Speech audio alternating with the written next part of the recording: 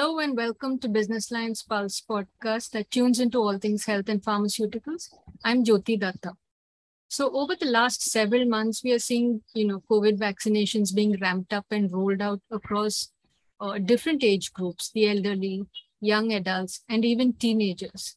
But there is a big section, or rather a big group of people that is, sort of not being brought under this coverage. And that group is really children, especially those below 12 years.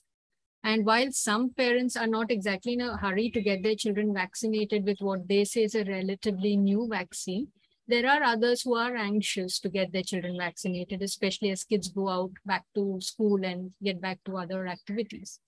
Now, a fresh layer of uncertainty has been added to this scenario with monkeypox, with reports suggesting that when it does affect children, it affects them rather severely.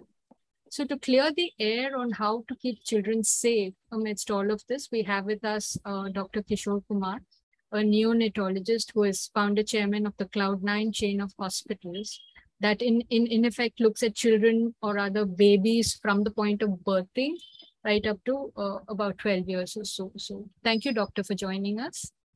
Thank you, Jyoti. Appreciate you having me. So, doctor, so children below 12 years in the country or in India are not being vaccinated against COVID-19. And around the world, when you look at it, in the US, the UK, they are beginning to vaccinate those over 5 years even. This week, Israel started vaccinating those between 6 months and 5 years. Australia has recommended for, immunocompromised children in this age group. So what would you advise parents, of young children in India watching all of these developments across the world? Jyoti, that's a very good question. And see, the pandemic continues as long as there is a mutations of the viruses and as long as the susceptible population are available to infect, basically. So that's why we need to vaccinate everybody, and at least everybody should have had some sort of immunity. If you look at in the last few months, we seem to be seeing a lot more children with the COVID positive illness, especially in the outpatients. They may not be having severe illness, but they're getting definitely affected because they've started going to school. In India, there are two vaccines which have been approved for this age group. Corbevax has been approved by the Drugs and Controller General of India for children aged 5 to 12 years, and Covaxin has been approved for 6 to 12 years of age group. On COVID, doctor, so there is also, this concern over what is called MIS-C, I think multi-system inflammatory syndrome in children, which is also linked to COVID. How does one approach this? Is this a concern? Well, it was a very big concern last year, not as much as this year. We saw quite a lot of children with MIS-C, and also we saw quite a lot of newborns, which we call it as a MISN. And definitely both of them, we saw a significant amount of children or newborn affected with this. Basically, the acronym stands for multi-inflammatory system disease in children, MIS-C, right. Multi-inflammatory system disease in newborns. In fact, quite a lot of newborns were affected with this disease. In Jayanagar alone, we had about 14 babies in last year, and we certainly lost 2 of them who are very healthy full-term babies with the severe MISN. So it is quite annoying because when it affects that age group, it is quite nasty. Fortunately or unfortunately, it has become less this year, and which suggests that the disease in the pregnant women and the older children probably has had a plateau, and many of them are immunized. But the newborn babies can still be at significant risk from mothers getting a COVID illness during the pregnancy. Right. Back to you, Jyoti. Yeah. Right. So even, and the asymptomatic version, I mean, we are told that children get asymptomatic version of COVID, but is there a concern that this might have some sort of a long-term impact later on their organs or on their respiratory, functions? Yeah. That's a very good question, Jyoti. I think the answer to that question is, COVID like any other viral illness, is a virus disease ultimately. Only thing is it became a pandemic because the significant mortality and morbidity, and that's what worried people. Now, like any other infection, as I said, it's a viral infection. So we will have a lot of children who have had asymptomatic infection. Right. And even now, when many children come with high fever, only when we test, we know it's a COVID. When we don't test, we assume it's one of the viral infections, because this monsoon season is quite common with a lot of viral infections, including dengue, including Right. influenza. All of them are viral infections. Only when we test them. And when do we test? Only if the fever persists for 2-3 days or beyond, or if the whole family is infected, especially if the illness starts with the adults, then we suspect COVID illness and we test them. Then we know that it is COVID. So if we don't test them, we never know whether they're COVID or not. Right. I think it's still evolving, and so a lot of studies still being done on what could be the long-term impact of this. Yeah. Sorry, I forgot to answer that question. Yeah, That's a yeah. good question, because see, what we have found is a lot of children who have had this COVID illness, especially the newborns and children less than 2 years, have had dilatation of their blood vessels in the heart called coronary arteries, which lasts for anywhere between 6 weeks to 3 months, and they seem to be settling down spontaneously. Some children have had abnormal coagulation, requiring treatment for that. And these children seem to be settling down. What is the long-term implications of these? Nobody knows, because it's a pandemic which has been there for the last 2.5 years. So long-term outcomes will be known only when we follow these children up in 5 or 10 years' time. At this stage, we are hoping and we think it should be a good prognosis without many major side effects, but one never knows. Right. Right. I have to point out, these illnesses which we are talking about is relatively rare. 90% of children get very mild illness. It is less than 5 or 10% of children who get severe illness. Right. Right. So when parents come to your hospitals across the country, what are some of their concerns that they ask you on COVID-related vaccination for their children, or COVID even? Is it on their mind, or have people now sort of learned to live with it, and it's not so much of a worry? Again, that's a question which wanes and waves, because see, now there are lots of children who are having viral fevers. And the pediatric OPDs are flooded with the children with the high fevers. So parents are now again started worrying about whether this is COVID. Second thing is, because there has not been so much talk in the media about COVID, they sometimes wonder, is it really required to get a COVID vaccine? And, all of us, we have been saying that you have to choose between COVID illness and COVID vaccine. Because certainly COVID vaccine is definitely protective, and getting a COVID illness is not the nicest thing to have. Right. Unfortunately, unlike 2 years ago or last year, when the vaccine was licensed out, it was available everywhere. Now, for children, the vaccine has not been rolled out to private setups.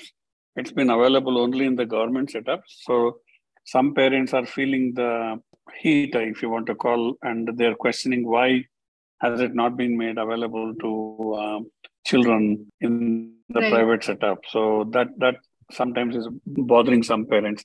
But at the end of the day, there are 3 different groups of parents. Some want to get the vaccine, but currently, as I mentioned, due to logistical reasons, it's not available for children under 12, but it should be available soon. Some parents question whether it's required. Some parents have become sort of immune to the system, that it's one of the viral illness which is going to last on and off, and it may become endemic in the eventual things. So definitely parents are getting confused, and unless a strong push and the vaccine are made available, we are going to continue to see these sort of issues. But certainly we would recommend children to be vaccinated to prevent serious illness in children. Right. In fact, globally, there's one more, association that we read a lot about, and that is hepatitis, which the World Health Organization is also sort of studying. I mean, they are saying that there is no link to the COVID vaccine, but that is something that they're studying. Are we seeing similar cases here in India as well? Have your hospitals or have you seen any of these cases where hepatitis linked to COVID? Yeah. Yeah, again, that's a good question. We haven't seen the amount of hepatitis seen in the US and other countries which are not classified under the existing hepatitis categories, because hepatitis currently is classified as A, B, C, D, E. But there is a hepatitis which has been linked to COVID vaccine, which has seen quite a significant number of children, has not yet been reported, at least in India so far. Having said that, the Pfizer vaccine, when it was rolled out, was reported to cause myocarditis too. That means inflammation of the heart, which has not been reported with the other vaccines. So it may have to do that Pfizer vaccine is not being used in India, and maybe we haven't seen that many effects due to the vaccines which are being used in India called Covaxin and Covishield. Correct. So coming to monkeypox, and here it's different. I mean, here what we are reading is that they do say that, when it does affect children, it affects them rather severely. So what would you suggest that parents do in this case? See, monkeypox is a recent viral illness. Again, it's not something I would worry about, because currently, though the WHO has classified that as a world emergency, the number of cases are a handful, and we know how it spreads. It spreads from contact to the infected person, and it spreads from close contact and physical contact with the body fluids. So if one maintains the hygiene, basically social distancing, hygiene, disinfecting, washing hands, and avoiding use of the utensils and fomites, we call fomites, towels and things like that, of any other person, then I think we should be okay. I don't think we should be too worried about monkeypox as long as we remain hygienic. Right, that's easy, I suppose, when we are talking about grown-ups, but it's always a concern when it comes to children, because even with masks or anything else, we see that, getting children to sort of adhere to all of this would be kind of difficult. Yeah. So yeah. One other thing I have to mention, Jyoti, here in India, we have enough data to suggest that chickenpox is more prevalent in Kerala, because childhood illness for chickenpox is relatively uncommon in Kerala for some reason. Adult chickenpox is relatively more common in Kerala. So the fact that we have seen so many monkeypox in Kerala might have to do with that, because chickenpox and monkeypox are more like related viruses. So I think that might have got some coincidence or relation to that effect. That's interesting too. I wonder why that is. Yeah, that needs to be probed a little. So, which is what I was going to ask you in terms of the smallpox vaccine. Now they say those who have got the smallpox vaccination, which is all those who were born ahead of 1980, pre-1980, would have some sort of, would be a tad safer from monkeypox. So, is that a view you hold? Well, we don't know the answer to that. See, the answer to that is smallpox vaccine was given for most people born before 1980. And currently, monkeypox is prevented, or in other words, the smallpox vaccination has been found to be effective against monkeypox. The question is how much immunity will be remaining in people who have received smallpox vaccine? Well, if the immunization memory is very good and they don't have any problem, then I think it will protect. And because it's a cell-mediated immunity, and I think a lot of hypothetically, yes, we should be protected because we have been given the vaccine. But the reality is the number of cases in the world which have been found is only a handful. India has had not even in double digits. So I think it's too premature to sort of draw conclusions on that. At this stage, it's a hypothetical situation, but hopefully that may be true.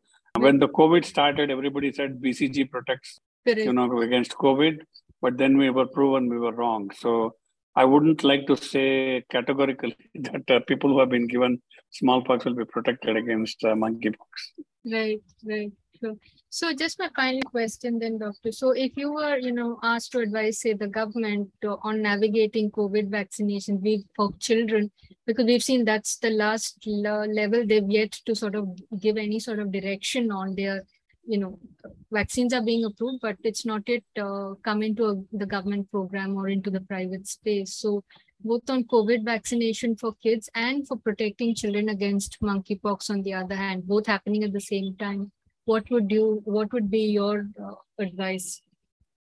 COVID vaccine certainly needs to be given for children because we are seeing increasing number of children with the COVID illness who have been unprotected. And many children are getting exposed because they're going out now with the family, and adults have been vaccinated, children are not vaccinated, and they're also going to school where they're getting exposed to various people.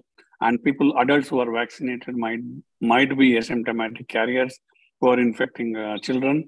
So COVID vaccine, the answer is definitely yes. Children should be vaccinated. Monkeypox at this stage, things might change, but at this stage, I don't think we need to worry about vaccination. As long as we maintain the strict isolation, hand washing and social distancing, avoid using somebody else's utensils and fomites. And also with the hygiene, we should be careful about eating on the roadside and other things where the hygiene can be compromised. So if we keep that in mind, then definitely we should be beating the monkeypox without vaccination. Right. Yes, let's just surely hope that is the case here. With that, we bring this interaction to an end, Doctor. So from the Business Line team and myself, thank you so much for your time and your insight. Thank you, Jyoti.